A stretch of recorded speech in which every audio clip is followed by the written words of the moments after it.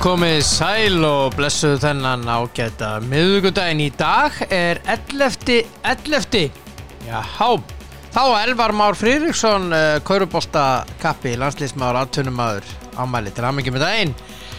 Og það sem meira 11. Þessi dagur innleipra, Singles Day. Og fyrir þá sem ekki vita, að þá Singles Day stærsti söludagur hvers árs. Hann miklu stærri heldur en Black Friday eða svartur föstudagur. Og þetta eru tölulegar staðreyndir, skal ég segja ykkur. Til dæmis árið 2017 það munaði svo miklu að það hálfa væri nóg, og ég hef þær tölur hér fyrir fram að mig. Þá var þetta 18 miljardar dala salan á Singles Day í heiminum, og það bara netverslunin. Á móti 3,34 milljörðum dala á Black Friday. Já, þetta vissuðu ekki, en þetta sturluð staðreynd. Singles Day, einhleypra dagurinn, í dag, og ég veit að vera alls konar nettilboð í gangi 11. Þetta árið, og ég skora á ykkur að fara í það á fullu og kynna ykkur það. Ég veit að við Íslendingar erum ekki alveg vaknaðir, en þetta var keyrt í gang 2008, þannig að við skulum fara í þetta. Kaupa á netinu, kaupa til dæmis á Elko, þeir eru með frábæra netverslun, og svo þetta að kaupa matinn á Krónunni.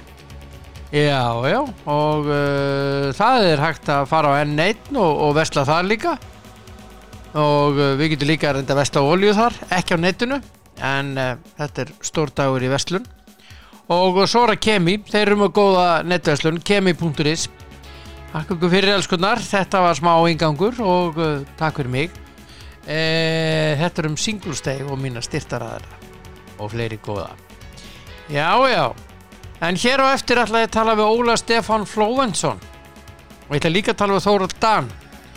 Óli Stefán hefur komið einum, tvisvar eða þrisvar sinnum til minni viðtal, og svo verður einnig í dag, og ég ætla að ræða við hann svona hitt og þetta, og sérstaklega færslu sem að hann setti inn á Facebook eða Facebookinu hjá sér, og þá ætla ég að leita að henni. Hérna hún, og ætla síðan bara fara að hringja í þennan ágæta mann. Það ekki? Það held ég bara í góðu lagi. Þar ertu snillingur, og hérna hann, þessi elska. Þarna hann. Hringjum í manninn, lækkum í tónlistinni, lyftu tónlistinni, svo einhver sagði. Og Óli. Já, góðan daginn. Góðan daginn. Þetta einnig Borgóttans. Það tvörtu. Alltið Björn hérna. Sælir. Ég bara, hvað segirðu gott? Ég mjög góður, mjög góður. Já. Jú. Ég spyr, hvað fatigue? Fatigue? Já. Hvað íslenska orðið við það? Ég mun að hugsa það. Já.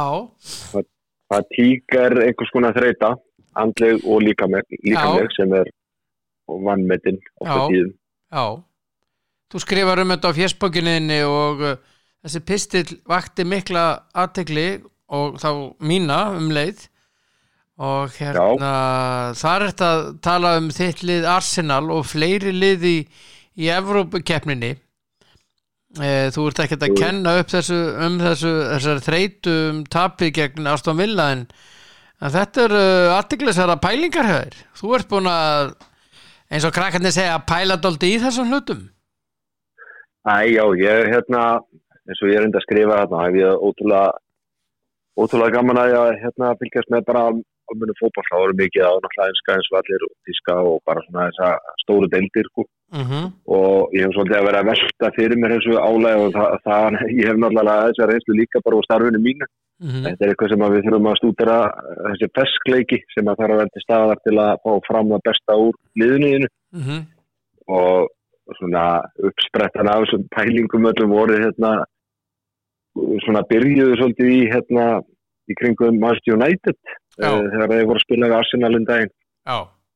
Af því að þetta hörku leikur og mér fannst mínir menn betri í þessu leiku og að vinna sem fyrsta sigur á Old Trafford í 14 ár held ég. Já, verka svo laus. Og öll svo umræða sem að fór á United eftir þann leik sko.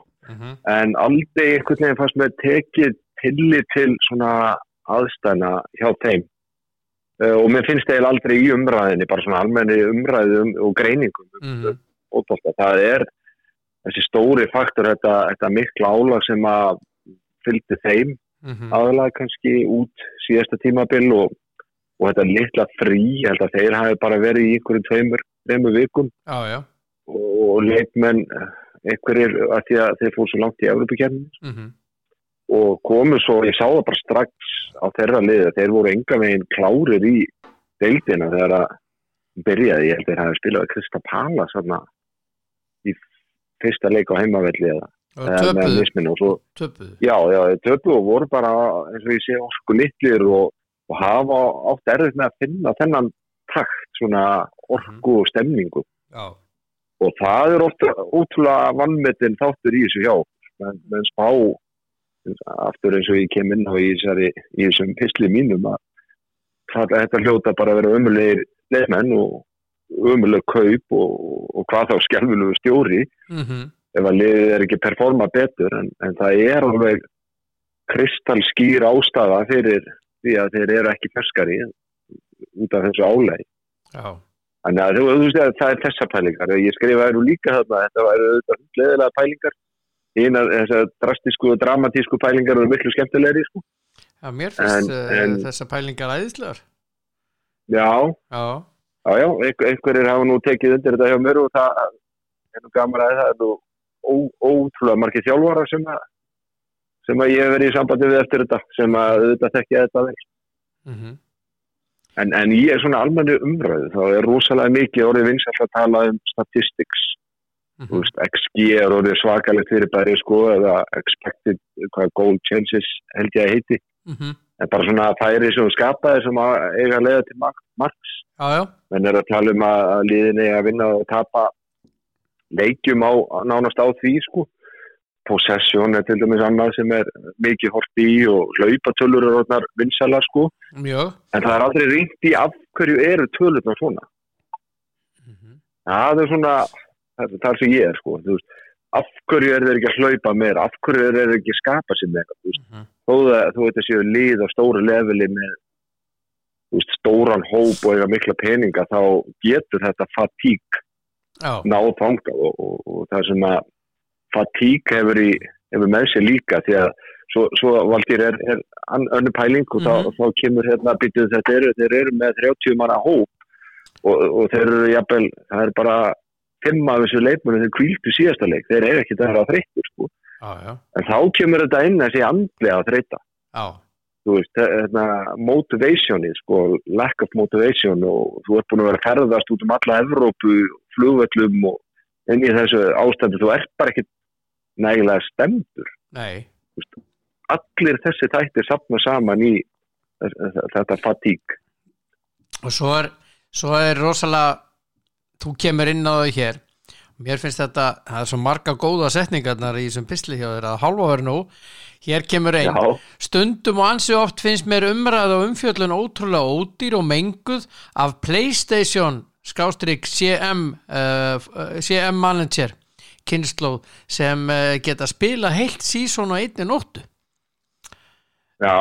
ég veistu það, þegar ég las þetta þá bara, já, akkurat ég var svo sammála kannski er ég bara bitur gamall kall sem að nei, veistu það nei. Þetta er nefnilega málið og þú ferð inn á þennan punkt með Man United Arsenal og mér finnst hann eða, já, þann leik sem dæmi, þú talar Aston Villa leikin líka hvað þetta? Ég að finna þetta hérna þegar þú talar sko þú ert að bera saman og ég var sammálaður í því því að maður horfir mikið og hlustar mikið að það sem að var til dæmis ekki rætt hann var gagnrýndur rosalega Óli Gunnar eftir leikinn og það var ekkert rætt það hvergi og til dæmis ekki á símanum þannig í sportinu á þeim að hérna United var að spila sko nokkrum dögum áður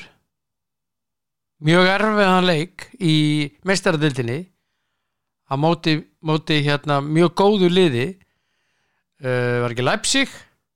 Jú. Á meðan sko Arsenal var að spila móti einhver liði sem að ekkert mjög gott sko og þeir hvíldu nánast allt liði.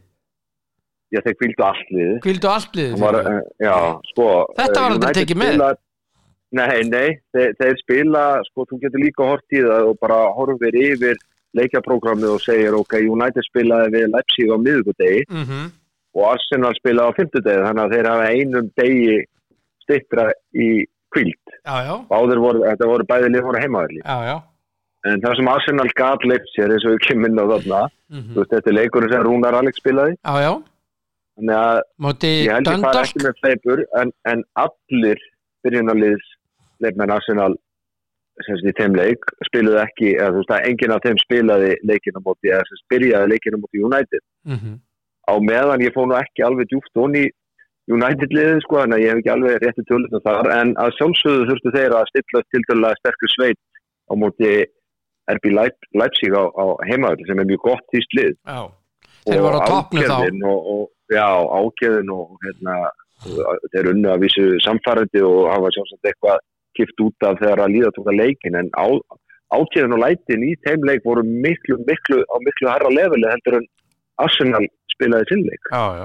Þar að leiðandi eru þeir lengur og svo er þeir líka þegar að menn stjórnir að benda á þessa augljósu hluti, þá er þetta oft svona mér fannst bara nánast grína Óli Gunnari með þetta viðtal sem ég fannst alveg frábært því að hann talar svo, hann segir bara þessi leikur sem sagt, já eftir það var Everton leikurinn, þú veist, þeir fara svo í Evrópukeppni eftir Arsenal leiki og tapa þá í Tyrklandi á miðvikudegi Istanbul þar sem að þessi fatík er ótrúlega augljós og bara festleikin ekki til staðar og þaðan ferðast þeir á 5. deginum held ég heim til England komnir á hádegi kannski einhver æfingu einhver endurheimtatum kvöldið einhver fundum sem fylgja því svo á 1. degin ertu komin í síðustu æfingu fyrir leik sem er í hádegin á laugardegi á laugardegi á móti Everton þú getur rétt ímyndaðir sko hérna þreytuna bara þú veist, og hvað þá svona andlegt motivation þú veist, þetta er ekkert smá álag sko.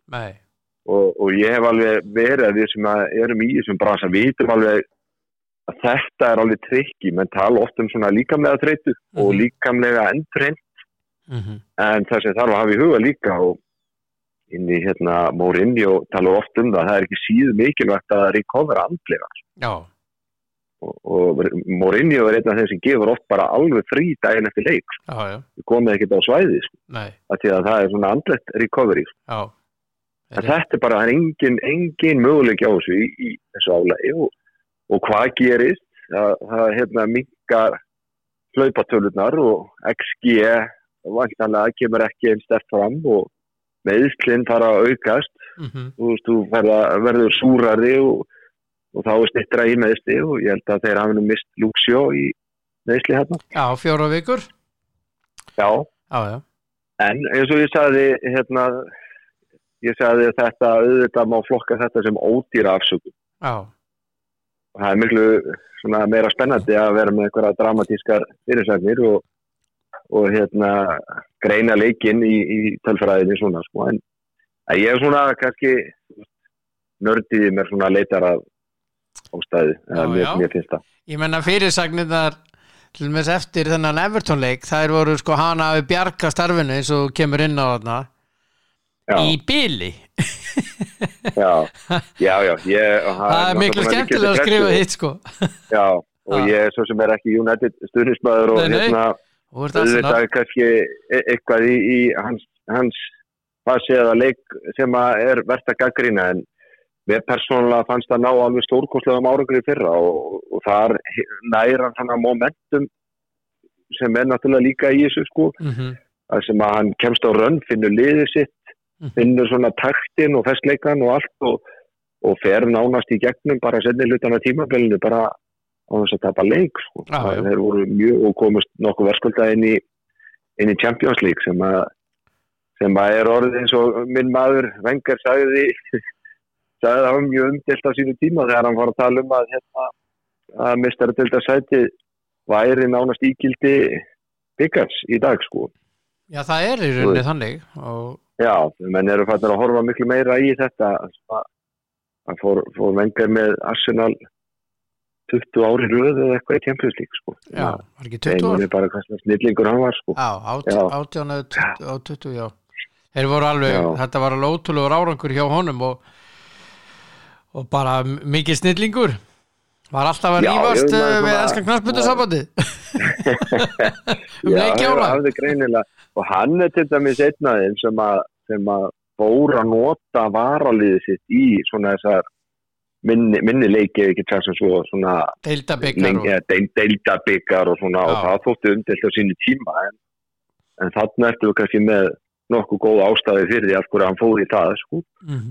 Fór að dreifa álæginu og hann fekk töluvera gagnrýni.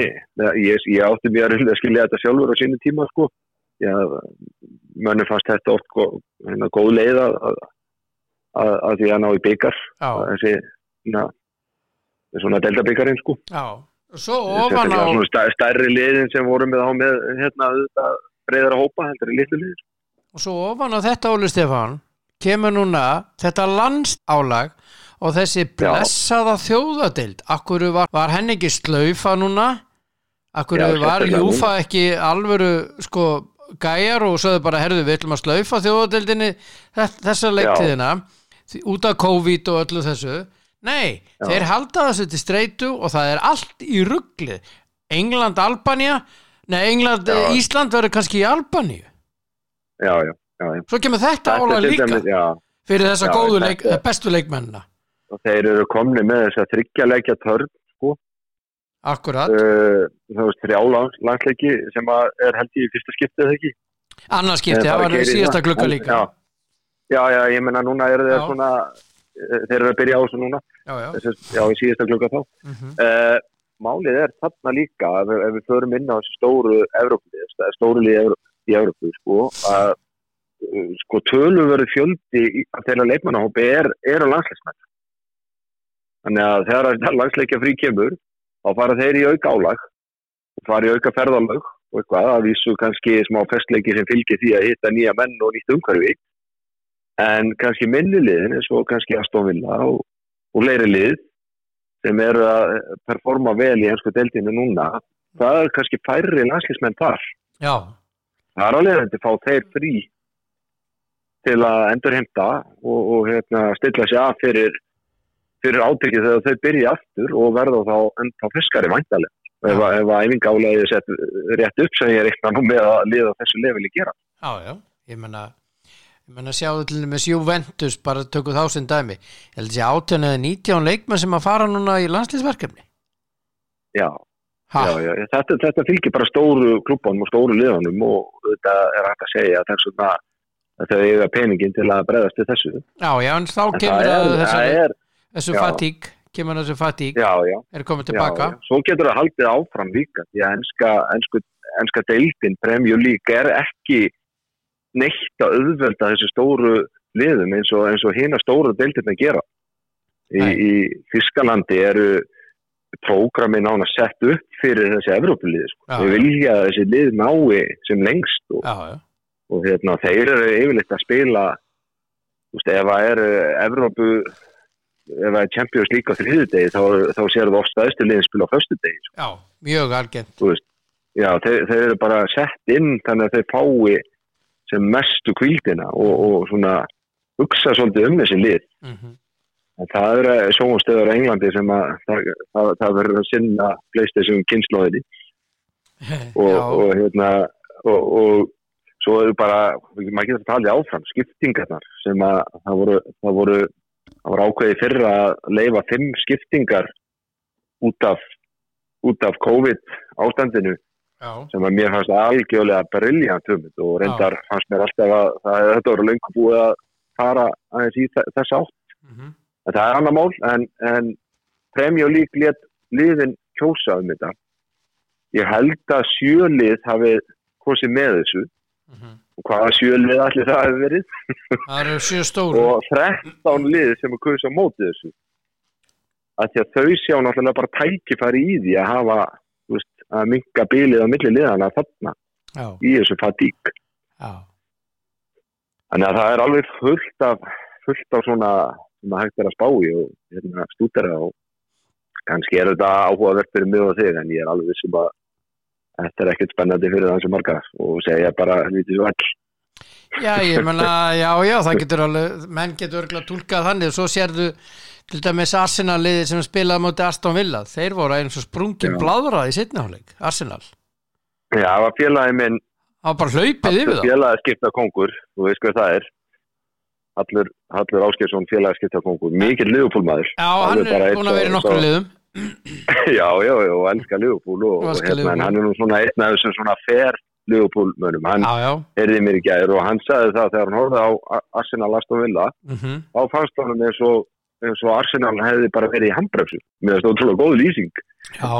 Það var allt ótrúlega, þetta var rosalega skrítið að sjá þetta og þú veist auðvitað má alls ekki gera lítið úr svo Aston Villa lið, mér finnst þetta geggjað það sem þeir eru að gera, mjög áhugavert líka, ef maður er að horfa í leikfræði og hvað hann er að gera þetta hápressu fótbolti og hvernig hann náði í svona réttu leikmennina inn tók nú varamarkmanninn hjá Arsenal og hann er nú örugglega besti markmaðurinn í ensku deildinni í dag þannig að þú veist, mjög áhugavert það sem þeir eru að gera en einhver síður er ótrúlega áhugavert ef þú horfir á leikin bara ef þú sérð bara fas leikmanna munin á bara öllu svona bara pressunni hjá Aston Villa og bara óstriðinni og svona og það bara virkaði eins og Arsenal væri í handbremsu og bara áhuga litlir eða lausir og það er einmitt skilgreiningan á fatík þegar þú orðin svona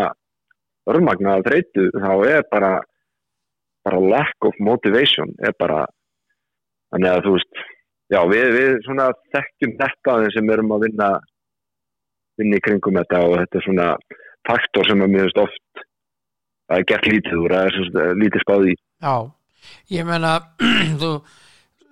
þú skrifa líka, meina Aston Villa er að vinna Liverpool 7-2, þeir vinna Arsenal 0-3, þeir hlaupa rosalega mikið og orkan er svakalega mikil á þeim.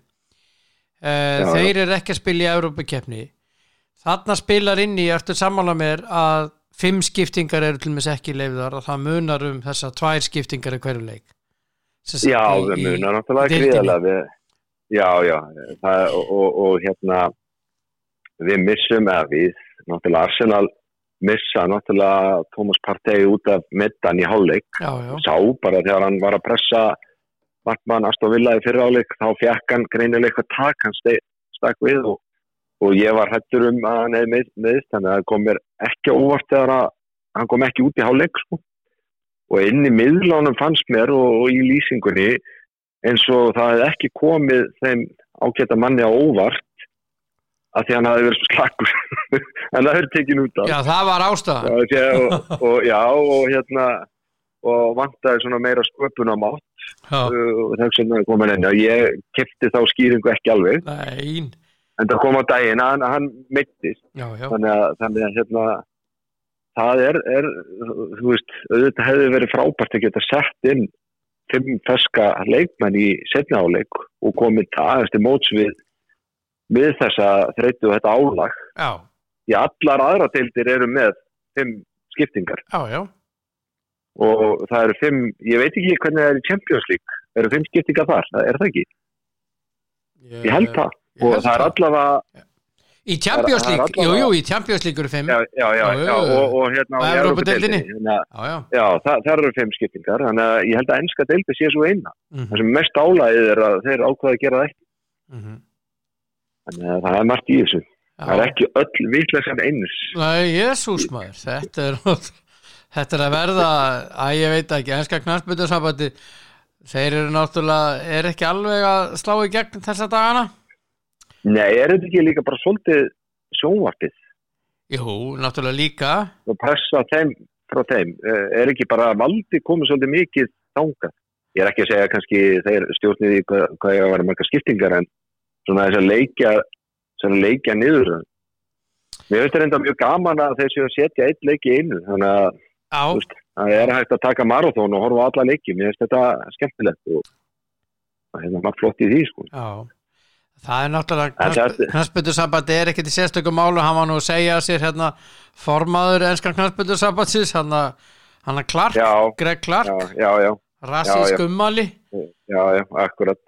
Jesús. Ótrúlega hvað er fara oft.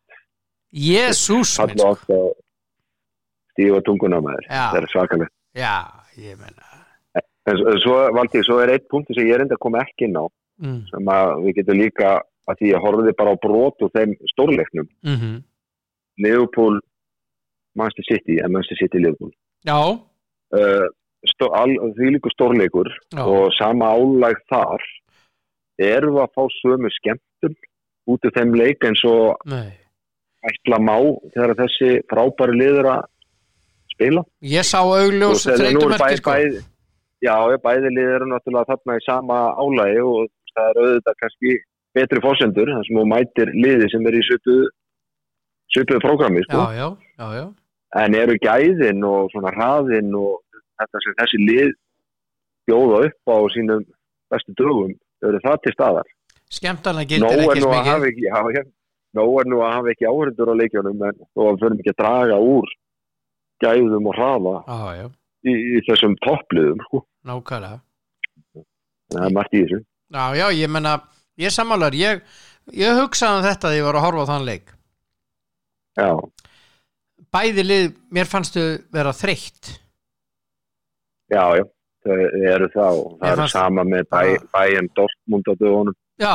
Það var reynda meiri læti í þeim leik, sko. Meiri fannst mér ákveð, sko. Já, en hérna það kom svona langur kapli á þeim þar sem að var svona deyfð yfir honum. Já. Það vantar svona þetta ekstra power sem Aston Villa hafði, sko. Það hefði verið gaman ef að öll lið hefðu haft þannig kraft, sko. Já. Svo sem að til dæmis Leeds, tölum þá. Það finnst mér orðin svona pínu þreytumerki á þeirra leik, en það krefst mikillar orku leikstíl Marcelo Bielsa. Hann er svona guðfaðir, hápressu svona ákveða fótbolta eins og Klopp og Guardiola og fleiri vilja spila. Það er svona og það er ofboðslega demanding leikur og ég er aðeins farin að sjá en það er kannski leikmannahópur þeirra minni og við erum svona aðeins farin að sjá þú veist að þeir eru svona pínlítið að ég sagði mér til son minn að hugsanlega væri kannski einhver tíman ágætt að spila við Leeds á þessum tímapunkti en þá var ég nú ekki búin að taka inn þetta landsleikjabreik og álagið sem fylgir kannski elstu leikmönnum Arsenal og meðan kannski Leeds er þetta fá meira frí. Já. Það er hægt að stúdera þessa hluti alveg endalaust. Já, það er hægt að gera það og en ég menna þú talar þetta leik og andlega álag við getum þetta fatík nú eins og segir sko ég menna þú sér þess að svo koma þessi menn úr þessum landsleikja hléum eða hvað það heitir landsleikja álagi landsleikja hrínum þeir koma alveg örmagna tilbaka. Já, þessi stæðstu og bestu leikmenn sko, sem eru í stóru hlutverkum í sínu liði, þeir gera það sko. Þeir eru alveg fókaldir þegar þeir koma tilbaka. Já, en þú hefur líka séð sko hjá leikmennum sem að fara langt í HM og EM á sumrin í eðlilegu svona á eðlilegum tímum. Þeir leikmenn ofta að fá lengra frí og eru ofta ekki að starta deildunum. Og þú sérð þá oft performa lengur að komast í gang. Ég man nú eftir þegar Ísland fór sem lengst í Fraklandi. Og þá var maður svona augum voru svolítið á svona okkar stæðstu leikmennum, Gylfa og Jóa Berg og þessum. En þeir voru lengi í gang þetta tímabil eftir EM. Ég væntanlega hafa þeir verið svona að hefur verið einhver fatík í gangi þar sem þekkt stærð og menn taka tillit til eftir þessar stórkeppnir og hjá þessu liðum sem fara lengst. Þetta þeir þurfa að lámarks hvíld og það með missa þeir svona aðeins af undirbúningstímabili og ekki klárir þegar tímabilin byrjar. Já, þetta skemmtilega pælingar. Var gaman að lesa þetta hér. Ég ánægður að einhverjir hafa gaman að þessu, en eins og segir svona viðbröðin hafa verið dálítið svona hjá þjálfara vinnum mínum. Það hafa komið svona pælingar út frá þessu en þeir kannast við þetta. Já. Þeir gera það. En aðeins á öðru. Já. Förum aðeins í annað. Það er landsleikur á morgun. Dálítið stór leikur. Já. Þannig að Ungverjaland Ísland. Já. Hvernig sko, ég búin að pæla dálítið í Ungverjanum. Þeir spila með hafa verið að spila með 3 manna vörn. Já. Hafa verið að spila það sem ég hef séð ýmsar útgáfur af því þeir að til dæmis verið að spila 3-1-3 1-2 skilurðu? Já. Og líka bara 3-4-1-2. Er það ekki svona ríkjandi? Jó, það er dálítið ríkjandi. 3-4-1-2, já. Jó, en þeir hafa verið að setja þarna 3-1-3 skilurðu líka? Já. Og við spiluðum á móti Belgíu sem spilar ekkert ósvipað. Já. Og við spiluðum það með 3 aftur. Mér fannst það gefa ágæta raun, bara mjög góða. Hvað heldur þú að þeir geri? Hvað heldur að Hamren geri núna í þessu leik? Heldur hann verði með 4-4-2? Það er sko athyglisverð pæling. Já. Ég veit að Freyr Alexandersson er svona hann notaði og hefur notað 3 kerfi sínum ferli, kannski hefur hann einhver áhrif þarna. En þetta er einmitt sko skemmtilega pælingar þegar við erum að mæta þessum liðum.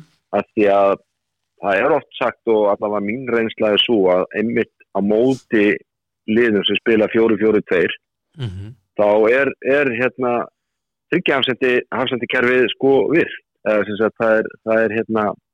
Það virkar mjög vel þar. Og í rauninni þú sér það að þá er andstæðingur með 2 framherja og þá ertu með 3 tilbaka á móti 2, þannig að þú ert í yfirtölu þar.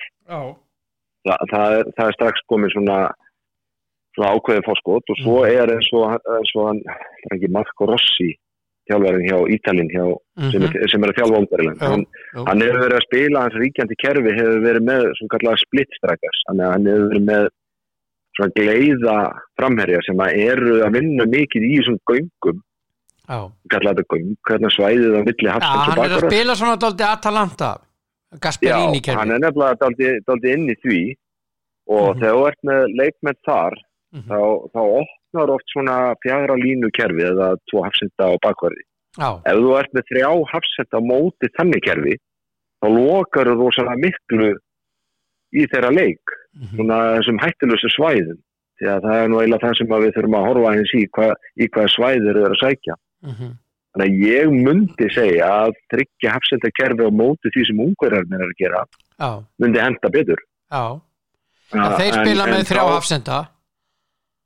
Já, einmitt. Og þá erum við með 2 framherja. Þú veist, það fyrir náttúrulega eftir hvaða kerfi við myndum setja upp. ef við erum í 3-5-2 eða 4-4-2 þá ertu þá með 2 framherja sem að geta alveg unnið á mótið þessum 3 hafsendum og svo ertu með eins og Hamrenu þeirra að vera að gera inverted þú veist, ef við erum í 4-4-2 þá hafa við verið með svona vængmenn sem leita inn á völlin og inn í þessi svæði sem við erum að tala þannig að það getur alveg hentað vel þú veist, þetta er bara þú veist, það eru kostur og gallar við hvort tveggja það sem ég myndi kannski segja að ókostur við tryggja hafsendið kerfi á þessu tíma við erum að fara kannski í eitthvað sem að við erum óvanari að gera og fara úr því sem að kannski einkennir okkur svolítið þú veist bara að við erum bara eitt besta 4-4-2 lið í heiminum í dag sko þannig að það inn í svona verkefni bara myndi ég að segja svona pínu gutsy að þú veist að ráðast á en að sama tíma þá sem þjálfari verður kannski eftir þessu skák þú verður aðeins að hugsa út frá því hvað anstæðingurinn að gera líka sko. Þannig að það verður mjög, mjög athyglisvert að sjá hvernig þið setja þetta ég með þá pælingu fyrir ekki að röddinni var hún eitthvað fellarskritin ég með þá pælingu að ef að þeir spila sitt kerfi sem hafa verið að gera með 3 hafsenda kerfi og 3-4-1-2 og að og við verðum 4-4-2 þá ég voðalega hræddur að við verðum undir það alveg hætt við því sko sko svo hægt að segja þú veist þetta gott ungverst lið þetta mjög gott ungverst lið þetta með sýnst líka vera bara physical það nú það sem að við höfum kannski haft svona oft fram með svona þessi gæðalið við erum meira physical og við höfum notað það en þeir eru kannski matts okkur þar með sýnist það ekki rétt hjá mér virka svona stóru og sterkir strákar Jú, ég menna að þeir eru með frábært lið og ef við ætlum að fara að vanmeta Ungverja í þessu leik, ég veit að við gerum það ekki að það ekki það ekki vanlegt til árangur við skulum orða þannig Nei, þeir eru með sko með leikmannalistan þetta fyrir fram að mig býta aðeins þetta náttúrulega mikil saga hjá Ungverjum þetta svaka þjóð svaka fótboltaþjóð þeir eru með frábæra markvörð Peter Gulassi sem hjá Leipzig hann er frábær og ekki fyrirlið hjá þeim Jú, hann er varafyrirlið hjá Ungverjum síðan eru með sko við tölum þessa framherja þessi Nikolic og þessi Adam Salai hann spila með Mainz og spila 66 landsleiki 21 mark og svo ertu með þennan sem er svo eftirsóttur af stóru liðunum í Evrópu núna þessi tvítugi piltur á miðjunni sem heiti Dominik Skoboslai hann er 10 hjá þeim sem 10 hjá þeim hann spila með Red Bull Salzburg hann er mjög öflugur hann er svakalega góður og þessir 2 gaurar og ásamt fleirum en sko að þessir 2 sérstaklega þessi á miðjunni, þessi 10 hann er rosalega góður þetta er þetta mikil gæði í þessu liðu svo erum við með hafsendana ég veit að þú ert örugglega hann spila með Leipzig, Willi Orban miðvörðurinn hann er hávaxinn og ég menna þar eru þeir bara mjög vel settir sá gaur er ég menna hann er rosalega góður í fótbolta og þá var nú svona 3 hafsenda kerfi það alveg inn út hann spila það hjá Leipzig og ég menna ég held að sé alveg klárt að við erum að mæta ótrúlega gæðamiklu liði sem við höfum náð líka í rosalega athyglisverð úrslit unnu Rússa held ég 3-0 á útivelli eða ekki unnu Serba unnu Tyrki ef ég mann rétt og svo Austurríki nei það var Rúmenandi sem Austurríki sorry þannig að þú veist, þetta öflugt lið og þessi þjálfari Marco Rossi, þessi Ítali hann er tók við þeim núna fyrir þessa keppni, undankeppni og hann hefur náð einhvern veginn að lyfta upp svona öllu kringum og þeir eru með bjartsýnir á að ungversk knattspyrna sé að koma upp núna og eru svona að vinna í ákveðnu setupi sem á að ná til lengri tíma. Þannig að þú veist, það er margt svona, það er svona minni kannski svolítið á það sem Ísland gerði þegar við vorum að taka lagabakkin, allt setupið sko. Þannig að við eigum erfiða leiki í vændum, en er það ekki okkur í hag, voru þeir ekki að loka á áhörundur? Jú, núna, það er engir áhörundur. Það stóð til að það kemur inn 20 og eitthvað þúsund mann sem er svona svolítið uník í þessu árferði eða ástandi sem er í gangi nú. Já, sjáðu síðustu leiki hjá þeim. Síðasti leikur 14. október, Rússland, Ungverjaland 0-0, Serbía 0, Ungverjaland 1, Búlgaría 1, Ungverjaland 3. Ungverjaland tapaði síðan fyrir Rússum á 2-3 í september, unnu Tyrki úti 0-1. Ég meina Já.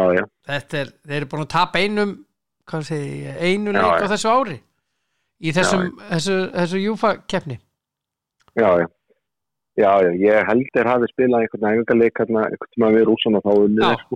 Já, en þetta er bara í UEFA, ég er að tala um UEFA. Já, einmitt. Þannig að þetta er einhver aukvissa sem við erum að fara í.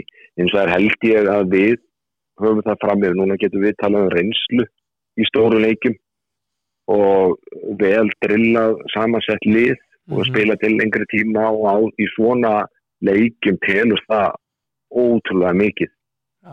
Já, þannig er mikið af svona þeirra mikið yngri leikmennum hjá Ungverjum og okkur við höfum oft talað um það að okkar svona gullkynslóð er svona komin á seinni hlutum allavega.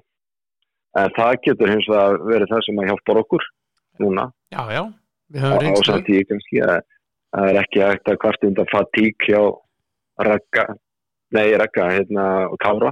Nei. Og Birki. Þeir hafa nú verið í pásu frá sínu deildum. Já. En það er svona margt sem að kannski okkur í hag og en athyglisverðast finnst mér eins og við byrjuðum þetta símtala á hvernig setjaði leikinu.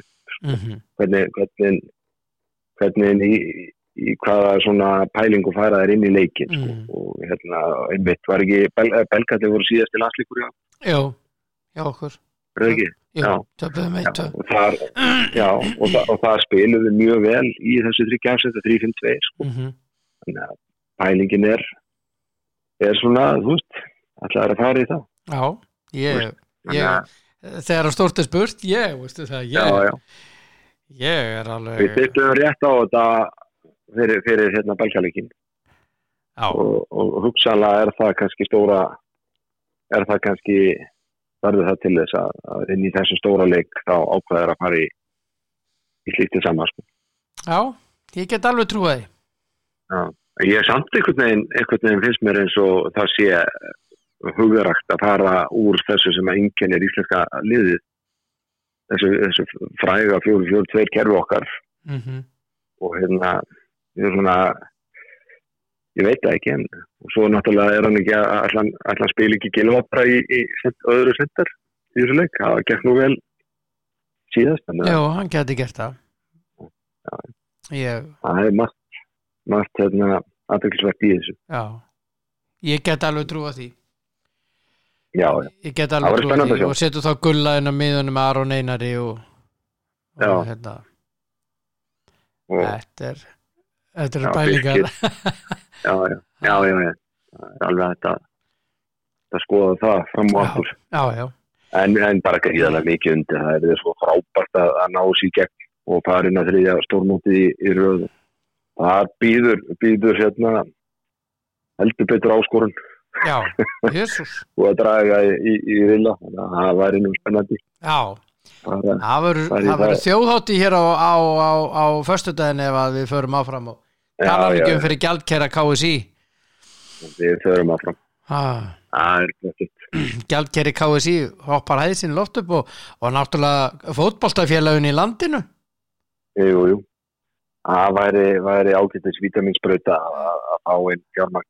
Já. Eins og staðan núna. Já. Spurning. Já. Það væri mjög gott. Og veit ekkert af. Veit ekkert af. Nei. Óli Stefán, takk innilega fyrir spjallið minn kæri. Og Takk að þér fyrir Valtýr, það ekki ónýtt að byrja daginn á svona pælingum. Það gaman að þessu. Nú var ég klár í restina. Það ekki. Hvernig er veðrið á Höfn í Hornafirði núna? Það ótrúlega gott. Já. Svona smá strekkingur en tiltölulega bjart yfir og hlýtt. Já. Nei, það bara gott. Já. Eins og svona oftast. Eins og bara oftast. Það alltaf gott að vera. Ertu búin að fara á rjúpu? Nei, ég ekki þar. Nei. Ég ekki veiðumæður. Það bara alveg ótrúlega langt frá mér. Já. Þannig að ég ekki komið nála því. Nei. Mér finnst rjúpan heldur ekki góð. Er ég að móðgæða maka núna en bara það ekki jólamötur. Nei, þetta bara smekkur. Já. Ég hef átt þetta debate við tengdaforeldra mína. Já, ég meina sumum þykir rjúpa góð, sumum bara ekki. Það bara svoleiðis. Já, bara eins og það er. Já. Eins og það er. En ég veit að fyrst að þið þykir ekki rjúpa góð, þá þykir hreindýrakjöt gott. Nei, það er svona villibráðin er ekki alveg. Nú, ertu ekki hreindýrakjötsmaður? Ok. Nei. Ég er ekki, ég borða það. En svona fyrir kurteisins sækir. Ok. En það er eitthvað þar, sko. Hvað er á jólaborðinu? Svo dúndraði í mig hákall eins og bara það getur. Já. Það hef ég bara stundum bara opið á borðinu og Nám. eftirfölgulegt. Hvað er á jólaborðinu á þér? Það er nú oftast 2 rétta. Það er rjúpa og hamborgarhryggur. Já, þú tekur þetta setna. Gera öllu til gæfis, til hæfis Æja, yndislegt. Þetta er á dekra kynnslóð. Já, þetta er allt í lagi. Já. Herðu, takk fyrir spjallið, elskulegur. Takk fyrir vinnur, það var gott. Og góða kveðjur í Höfn í Hornafirði. Skila því. Ok, já. Bless. Já, Óli Stefán Flóensson sá mikli kappi. Já, þetta var sá mikli kappi eins og ég sagði, Óli Stefán Flóensson, og þá er annar mikil kappi. Það er Þórhallur Dan og hann er Jóhansson. Hann er á línunni. Já, bless. Hvað segirðu gott? Ég bara geti ekki verið betri, Nó, það er svoleiðis.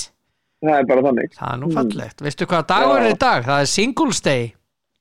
Já, mikið lifandi skelfingar, ég er heppin að það er ekki single. Já, það er 11. Veistu það?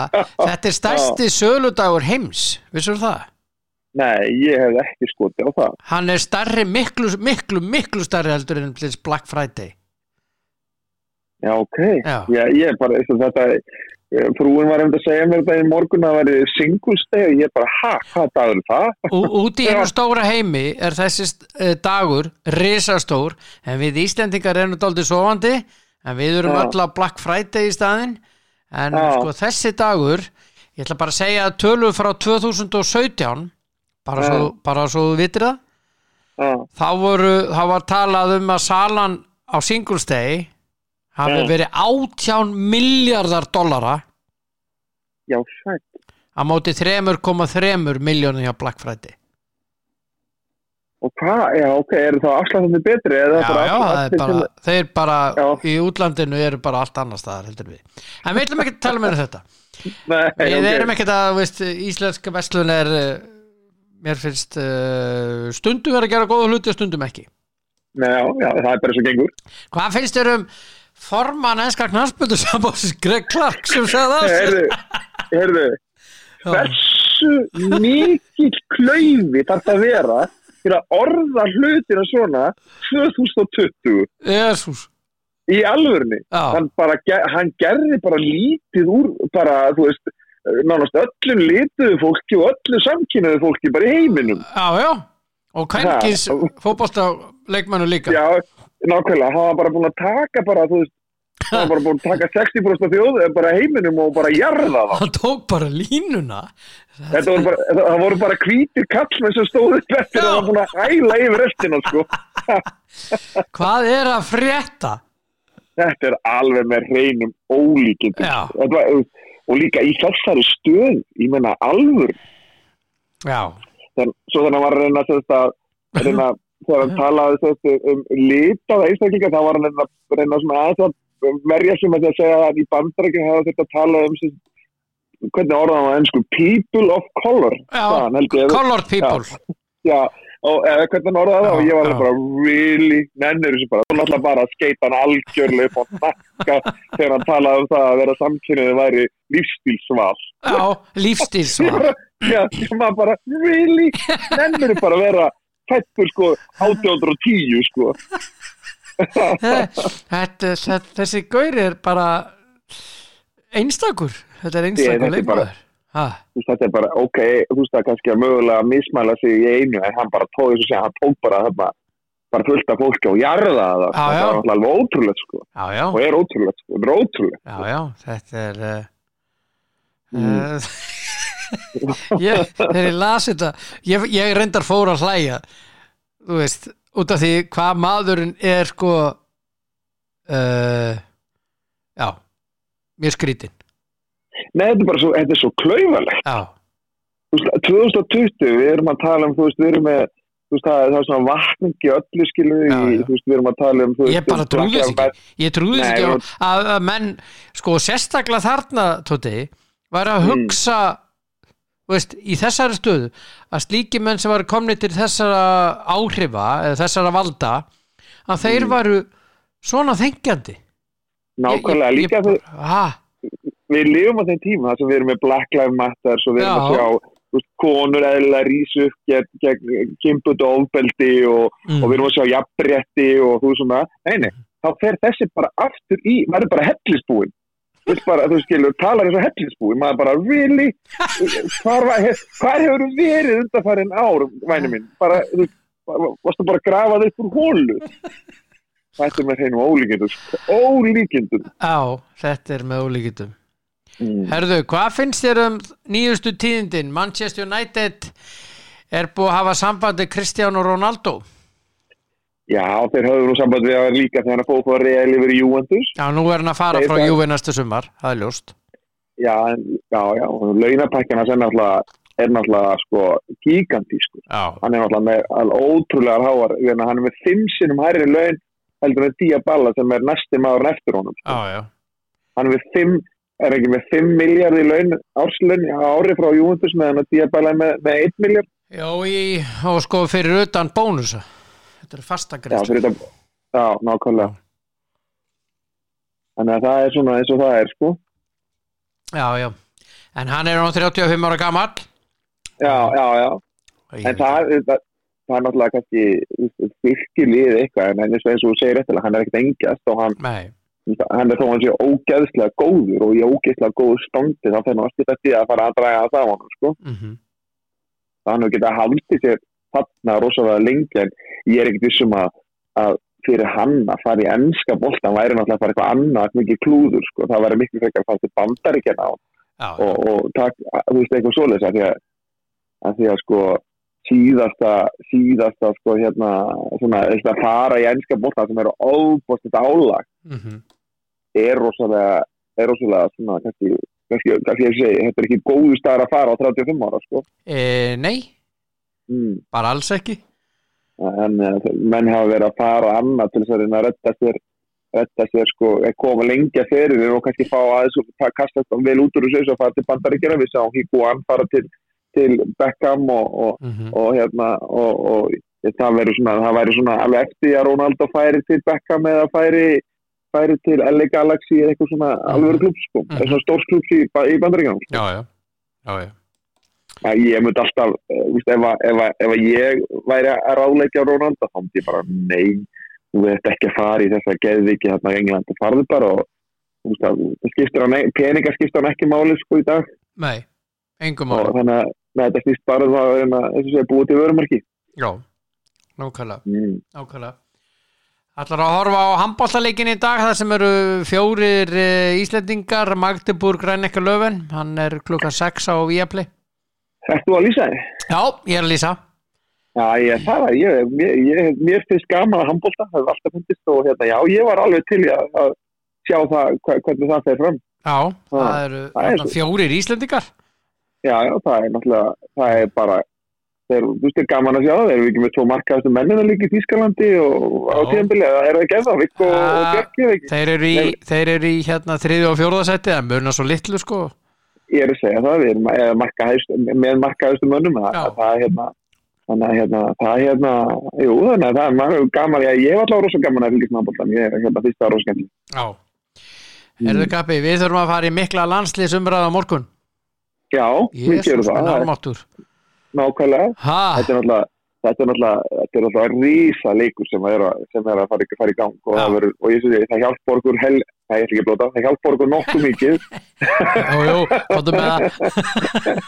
Það hjálpar okkur nokkuð mikið að vera með að það sé einhver áhörendur og vonandi koma góð úrslit, en svo náttúrulega vorum við að fá það fréttir í gær að Rúrik Gísla væri leggja skóna hilluna, þannig að ekki droslega gamalt 32 ára, en hugur hans liggur greinilega annar staðar og það svona greinilega sett mikið strik í reikninginn var þetta dauðsfall móður hans, þannig svona það greinilega þegar maður hlustar að viðtölun að það er margt svona sem hann hefði vilja gera betur og náttúrulega og ég finnst það svona að vera að kenna sjálfur svona hluti sem að kannski lett við þessar aðstæður, en flottu strákur og búin að eiga flotta feril og bara, ég segi, það er finna að svona góður knallsvitmaður skuli leggja skóna snemma hillum. Já, flottur drengur.